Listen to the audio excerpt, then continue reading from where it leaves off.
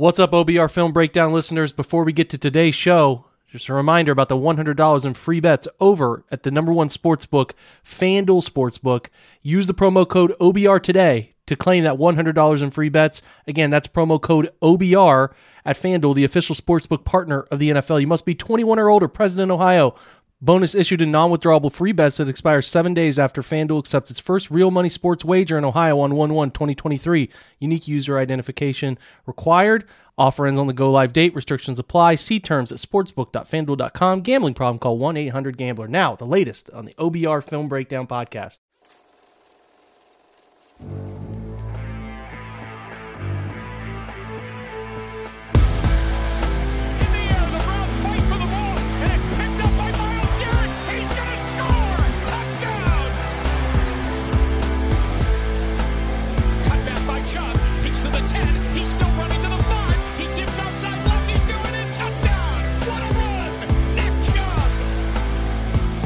Welcome into the OBR Film Breakdown, guys. It is your Monday, December 12th episode.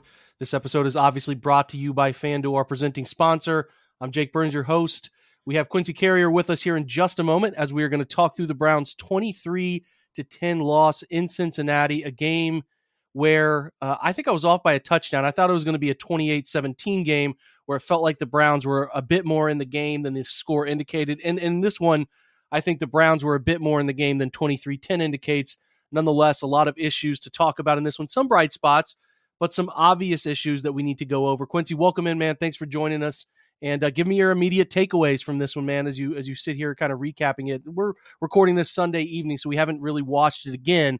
Just your initial thoughts on this one. Yeah, this was an interesting game because we're in this weird place in the season where you can kind of say you can have playoff hopes, but they're really playoff dreams, right? Our fate was never in control of our own. We were never in control of our own destiny. So that wasn't really something that I factored in coming into this game. I really just wanted to see growth from Watson. I felt like I saw that. I also felt like he was, and this is a good sign, I guess. I felt like he was a bit limited by what they wanted and felt comfortable with him doing in offense. So I guess that means he's ready for more. But if that continues for weeks, and that's obviously a problem. But I felt like when you watched him play, the stuff that we didn't worry about after week one, well, not week one, but his first game back, that still looked pretty good, right? The instinctual stuff, the playmaking, to be able to make those like crazy Watson plays. I mean, he made one of those crazy Watson plays in this game. Unfortunately, followed it up with the interception. And then, you know, the accurate passing, he didn't really have any balls in the dirt. The mechanics looked fine today, from what I can see from the broadcast, at least. And I know they pointed out in the broadcast there were a couple times where he missed a play. I feel like that just has more to do with he hasn't been in this offense before. So he's just going to miss some things, right? That's why you go back to the tape and why he shows things. But all in all, I don't think this is one of those wins. I mean, not wins. This is one of those losses that it didn't really hurt as much as some other losses throughout the season, but it also, you know, it wasn't one of those like, what do you call it? Like a moral victory by any stance. It just was kind of a loss. Yeah, I think I would agree with that. It was a game. I think this one boils down to expectations. We're probably, ironically, I think some people were more upset after the way the offense played last week and how the offense struggles, but you win. It sounds stupid, but I do think in this one, a lot of us, more than I had experienced this year, expected the Browns to lose because obviously most people thought both teams on a little different plane in terms of competition, where they're looking to, you know, be at in their quarterback growth process, a whole bunch of different elements. To your point, Deshaun plays fairly well. I think it's a B game from him, a 26 of 42, 276, a touchdown interception. I thought, to your point, which it kind of stinks, that you see that type of play Watson can make, somebody hanging on his lower half, still being able to drive a dig route ball in for a completion, special play, only to come back the very next play and leave an over route short and inside that a safety was able to make a play on it. That's really the only turnover-worthy play I think that will be graded by the folks who grade quarterbacks over Pro Football Focus. Thought he made a step in the right direction in this one. He looked a lot more confident. Not that the offense was moving it very well. We'll talk about large reasons why the offense wasn't moving it very well in this one. The Browns went for 344 on 70 plays, a 4.9 average. That feels like more than what they were able to muster. And I think, Quincy, I think we could probably agree that the issue here sits in the run game, where Nick Chubb, 14 carries, 34 yards, Kareem Hunt, 4 carries, 6 yards. So between those two, you get 18 carries for 40 yards. The Browns collectively run for, I think I see here 71 because Deshaun Watson goes for 33 on his own. You take out quarterback run game, you see this trend continuing, and I think is the elephant in the room right now of pretty poor run efforts since the bye. We're going to talk about some of the data surrounding that in a moment, but at this point, man, I know you got Deshaun, and he's a huge part of everything you do. Obviously, he's going to be a driving factor moving forward, but the way they're constructed, the way they've committed assets to the run game, for them to be able to put this run product on the field for 3 straight weeks, which has been pretty bad. Only one game with a positive running EPA since the bye. That's weeks 10 now through week 14. It's hindering everything the Browns want to be at this point, right? Like, I don't know how they can proceed into the late this year and next year thinking they're going to be successful if they can't muster any sort of run game efficiency. Yeah, and on top of that, there's the penalties that go on top of it, right? Where you're constantly, getting some kind of penalty to get you behind the sticks, and then you're trying to run in the face of that on top of already not really executing at a high level. And you could see it. The drives in which they started slow, the drives in which they got behind the sticks because they run on first down, Nick Chubb gets stopped 2 yards behind the line of scrimmage, or they get a penalty to put them back in the 1st and 20 or something like that. It happened like 3 or 4 drives in this game. And all those drives ended in punts. And it got to a point to where they just had to throw it. Like, they just could not go back to running it because every time they did, they would get behind the sticks in some way. The penalties are also another talking point in this game. I think it's very valid. I mean, that defensive drive for the Bengals get their first touchdown in the game, 2 penalties that would have ended the drive. 2 penalties that stopped drive ending, that ended the drive, and all of a sudden restart the drive for them, allows them to score and get going. Just mistakes you can't make when you're playing a team that's one better than you, right? At this point, you have to play better than that and be more crisp than that when you're playing a team that's better than you. Also, when you look at the other side, these issues running the ball, like, I know a lot of us are going to blame it on the center, right? 72 and put it on him, but it can't just be one guy that's responsible for what we're seeing. Like, this is a concerning trend that we're seeing from the run game. Yeah, I think the thing that's interesting is you look at some of the data in this game solely, right? Like, I'm not talking about the week 10 through 14 stretch here, but in this one specifically, pass EPA on first downs, first and second down success rate.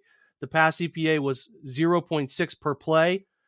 So, that's 56% success rate. Early down runs, minus 0.30. So you're looking at a minus 0.30 EPA, only 22% success rate when running the football. This is sort of the conflict the Browns get in. We talk all the time about how they want to put, as a defense, teams forcing the ball out of an elite quarterback's hands because they feel like they can just run at will. And I think that mind trick can also work on their offense.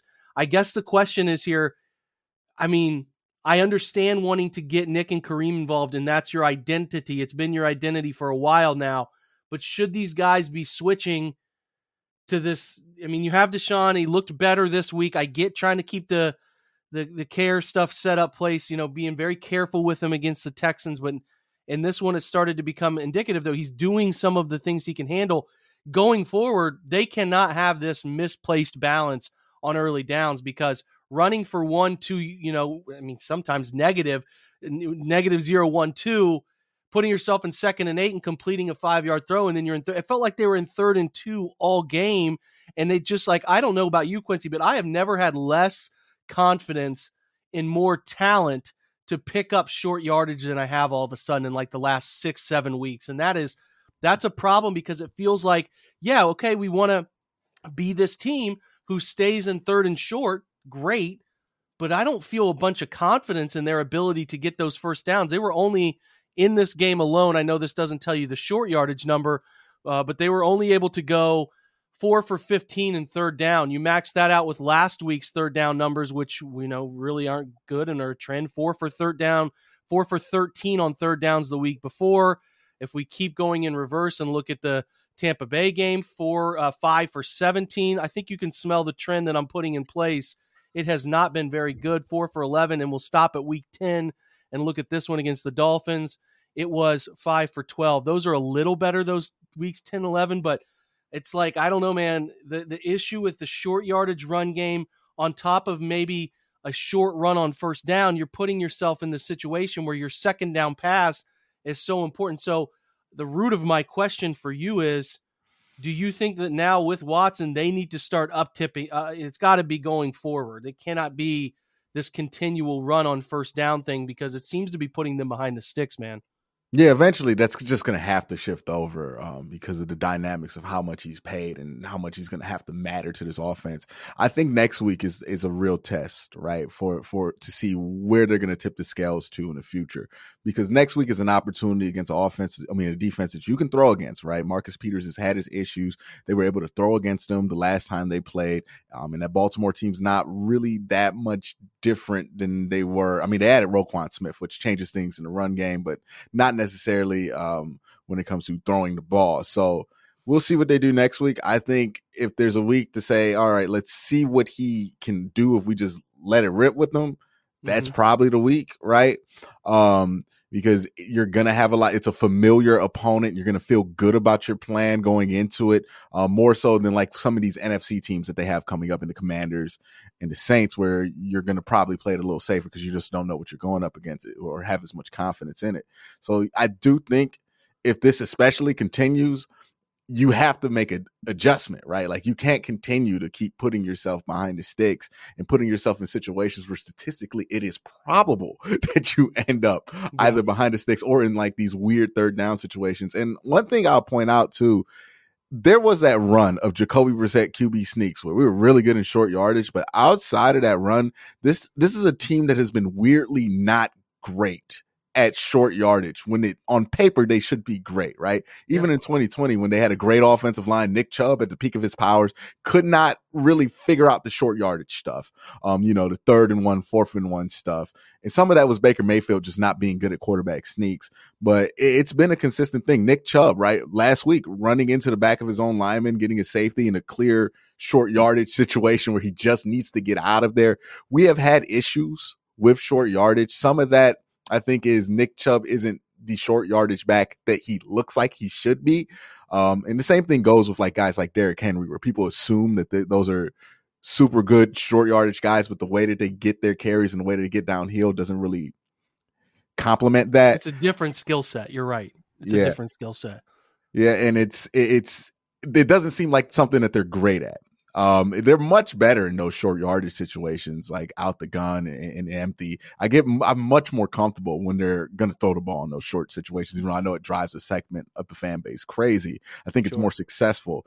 And I just like the ideal of having, 3 options of plays that can work, on a passing play when you're in empty versus, you can run the ball. That's it. If you don't get it, you get it. If you get it, you get it. You don't get it, you get it. I like having those options, putting the ball in the quarterback's hand in that situation. So, yeah, I think this is going to have to shift towards it because ultimately what this team's success has to hinge on Deshaun Watson at the end of the day. He's the quarterback. He's going to be the highest paid.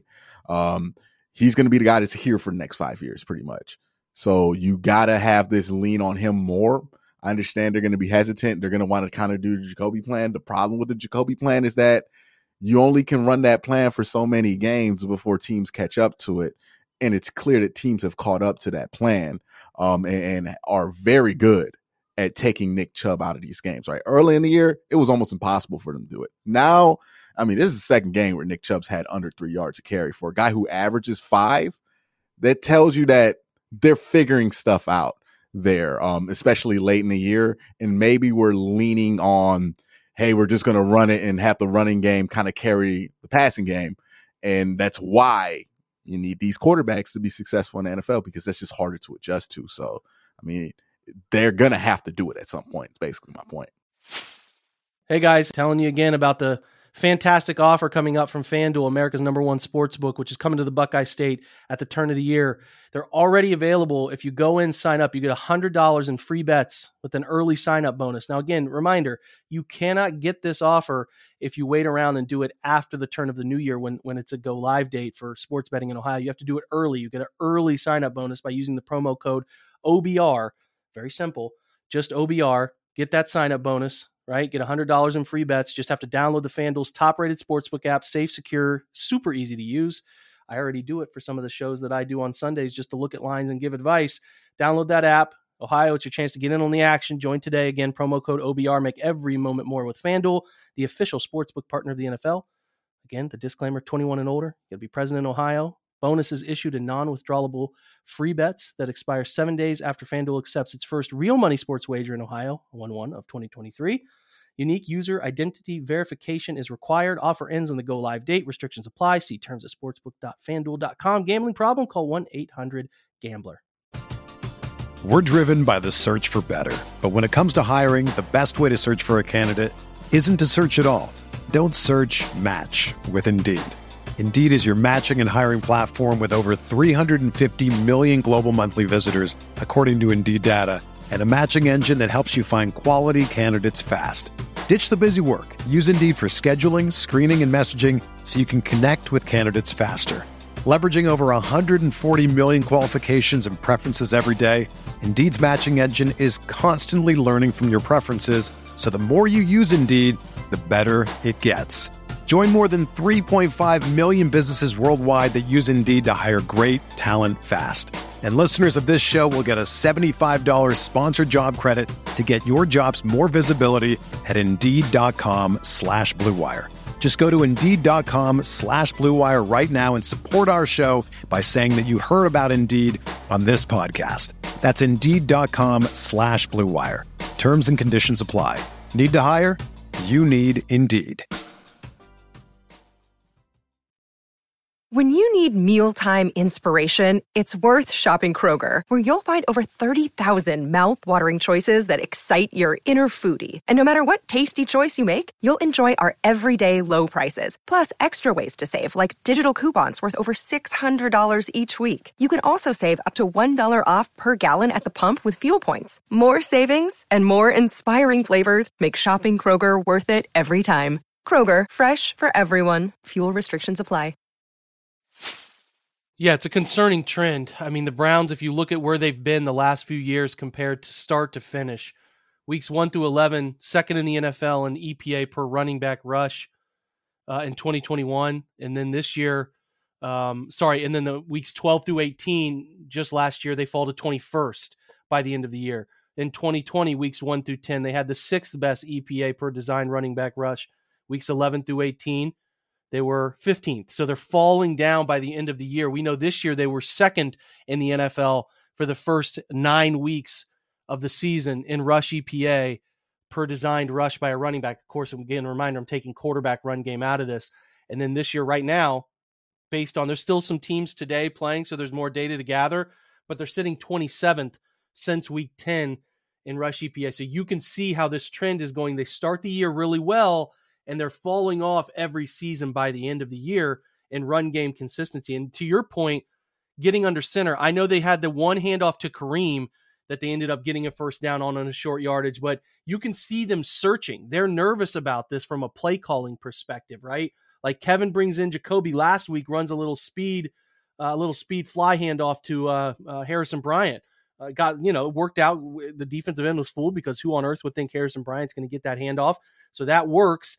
Today, what do? They go under center, 4th and 1, and they run a play action fake. Now, one of the options is a deep throw. Jacoby took it, didn't complete it, but you can see how after the Bills game where they failed to get 2 straight short yardage QB sneaks, there's just this belief that they're not going to be able to get it, and all of the other stuff isn't working. And to the greater point of like, well, get up under center and run Nick. Well, here's another jarring statistic. Since week 10, running back design runs for Nick Chubb under center, negative 0.34, shotgun 0.05. He's running better from the gun. So there's something broke about the way they're running under center running game. And, we've discussed this a little on your show this last week. I've written articles about it. DJ Reader was all world today. They couldn't block him. They're not blocking linebackers. They're just completely failing to get to run through linebackers. I saw Logan Wilson. I saw who's the other linebacker, big 57 Jermaine for Pratt. them. Jermaine Pratt making plenty of plays in the backfield or at the line of scrimmage. It's a tough thing, man. And like, I guess they could get to the end of this season and start to have some philosophical changes about how they're going to run the ball, but it feels like the bread and butter for them, which is outside zone and then outside gun stuff from shotgun where they do pin pull. If you can take those away from the Browns right now, it feels really tough for them to run. And I didn't notice them run very many RPOs today, not to anywhere to the degree that they ran them last week. You know what I mean? Yeah, it felt like last week they put a lot of them in there because they just weren't sure how comfortable Watson was going to be. So they just wanted to give him, like, it's like comfort food, right? Mm-hmm. They were just giving them the RPOs early. And maybe they feel like, this is going to be a weird tug and pull with the RPOs in this offense. It's just kind of how it's going to be. But yeah, it's interesting that like their strength from earlier in the season, like, and it was a massive strength, has become their biggest weakness at this point, right? Like their inability to get it going in the ways that they want to, and their confidence that they will eventually be able to get it going is really hurting them because now they're putting themselves in negative yardage situations, and teams are just able to get lateral with them, right? They're able to get upfield, push, and they're not really getting to the second level. Some of that has been guys on the offensive line, not just a specific guys, not living up to what they have played up to previous. Some of it might be wear and tear. Like running the ball is just a very physically taxing thing to do. And a reason why a lot of teams can't get away with doing it as much as fans want to do it is because this thing wears on everybody involved in the play. It wears on the wide receivers. It wears on your guards. It wears, especially your guards, because they got to pull, right? Run. And the Browns pull a lot of their offensive linemen. Like this is something that affects their ability to stay fresh for the game. It is very, very taxing. And when you're doing it a lot and you're not having success, that is demoralizing for an offense. So you have to be careful with it when you're not having success going back to it, because nothing makes you feel more dominated than getting ran on, and nothing makes you feel more dominated as an offense than when you can't even get a run off, right? Because you just don't feel like you're even powerful at that point. So it's a massive concern. I mean, it's not just one or the other. There's been games where Kareem's been able to get a decent yard per carry clip, and Nick Chubb was the one that was struggling. This one was both of them, right? And it's kind of been like that for a while now. And again, this is why you make the move for a guy like Watson, because, with other quarterbacks, you have to rely on that to carry you for the whole season. And this is the fault of doing it, because this can break down very easily and end up in a completely opposite direction than you want to. But passing offenses with good quarterbacks, those things last. Like those things just work. And they also open things up. I mean, if you're going to be a team that isn't predicated on the run, look at what Cincinnati did, right? They got Burrow and company got up on the touchdowns early, throwing the football. And then you ultimately open things up. You wear a team down. Joe Mixon 14 for 96 by the end of the game, right? P. Ryan 4 of 22. Like those are the formulas that the Browns would like to use, which is throw to get up, close it with the run game. But right now they can't find themselves with the ability to get up.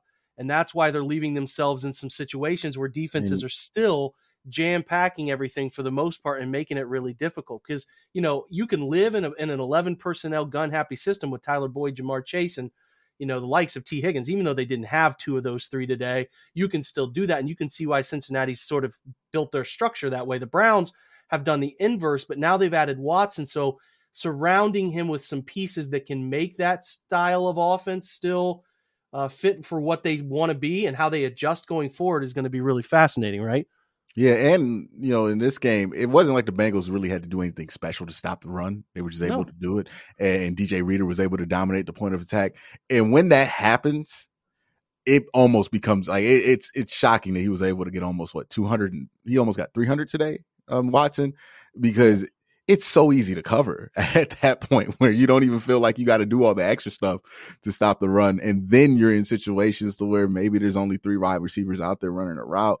And to your point, just also like from another just more basic standpoint is like when you throw the ball, there is so much more opportunity for the defense to make a mistake, right? To just give you a free pass. And we saw that, this week, especially where those dropbacks weren't really that successful early on in the game with Joe Burrow. I think he started the game like pretty bad, like 3 of 10 passing, but they were able to move the ball because the Browns are just getting caught holding some of these wide receivers, right? Like just making mistakes. It's just easier to get guys to make mistakes when they have to play and hold hold their guy for 3-4 seconds, especially if the guy can move a little bit like Joe Burrow can. So it just puts a lot more pressure on the defense. Also, it opens things up, as you mentioned before. And the Browns, their issue in the Stefanski era, whether this is on Kevin or on the quarterbacks that he has had so far, this has been a one-dimensional team. We can say it's an identity, and it is an identity, but it's mainly been a pretty one-dimensional team where everybody knows who to key in on offense. It's not a question. It's been Nick Chubb, right? Yeah. So this is why you can't live like that.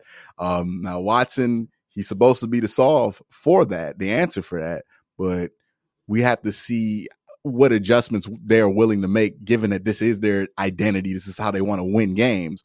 They have to be willing to make an adjustment, and we'll see where they land on that. Yeah, got to see where they land on that. Let's switch to defense real quick as we close. So, I thought they played good enough to win this game early on. I think it boils back down to consistency. And there's this thing I noticed with these guys, and maybe you can agree with me, or maybe you don't. Feel free to correct me. But as the game and early portions wear on, they did a nice job. The Bengals started this game punt before they scored a touchdown late second quarter. They end up getting that second touchdown too. But at that point, the Browns had done nothing on offense either. And I feel like if they don't feel any juice from their offense, it feels like there's this element of just, I don't know, where they start making mental mistakes we weren't seeing them make, and some stuff just starts to leak through that we didn't see. They seem to play with spurts of energy, but they can't consistently put it together for 4 quarters. And we were all really frustrated about that lack of complementary football, especially you get a touchdown to cut the lead down to 10. You give up 2 chunk plays right after that. Ultimately, they were able to hold them to a field goal, but it just feels like these two sides can't get on the same page and play off of each other. So often this year it has felt like one side's clicking, the other side's folding, and vice versa. But today, I will say, the stats aren't, they're not all too fantastic, but 363 they allowed. The net rushing by the end of the game kind of gets tacked on problem, but they did hold them to 227 throwing.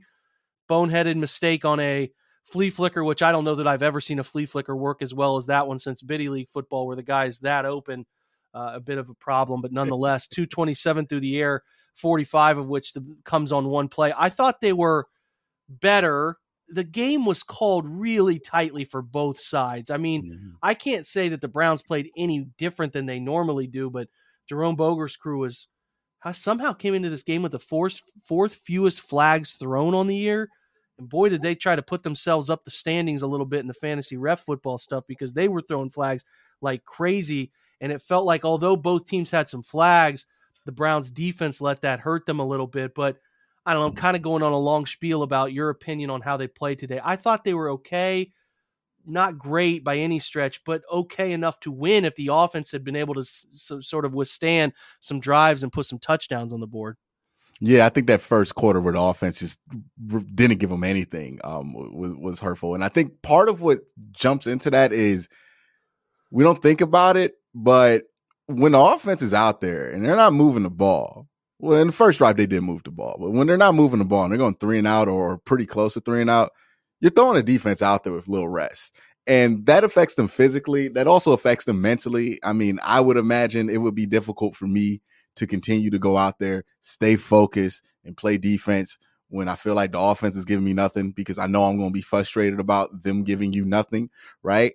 So I think that part of that's just a human thing. I think another part of it is this doesn't seem like a particularly focused defense. Like, I think a lot of the issues with this team defensively kind of boil down to this is not a focused defense, right? We have weird problems going on with one of our top draft picks about his ability to stay active for games for whatever reason, and then the secondary issues have been there for like 3 years. It just doesn't seem like the most focused defense in the NFL. We know we've voiced our complaints about, the defensive staff and certain people probably shouldn't return for next year, but it just seems like an overall lack of focus from this unit. I can't really say it's anything structural. It's too coincidental and it's too common for it to happen. Like, it's almost like clockwork, right? Like, the second they gave up that touchdown, I knew for a fact the offense was going to score for whatever reason, because like, we refuse to play complimentary football at this point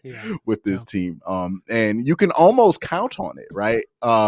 So I don't know what it is. It seems to be something mental going on there. Because they're clearly talented enough to put together some good drives, but the focus meter on them just is not particularly sturdy with this group for whatever reason.